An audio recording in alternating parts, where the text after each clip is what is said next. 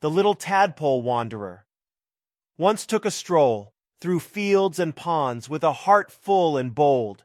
He met the newts and the frogs with croaks. He swam with the fish and learned new strokes. He saw the world through different eyes and learned to love underneath the skies. But as the days passed, he grew legs and arms, his tail shrank away, and new shape he forms.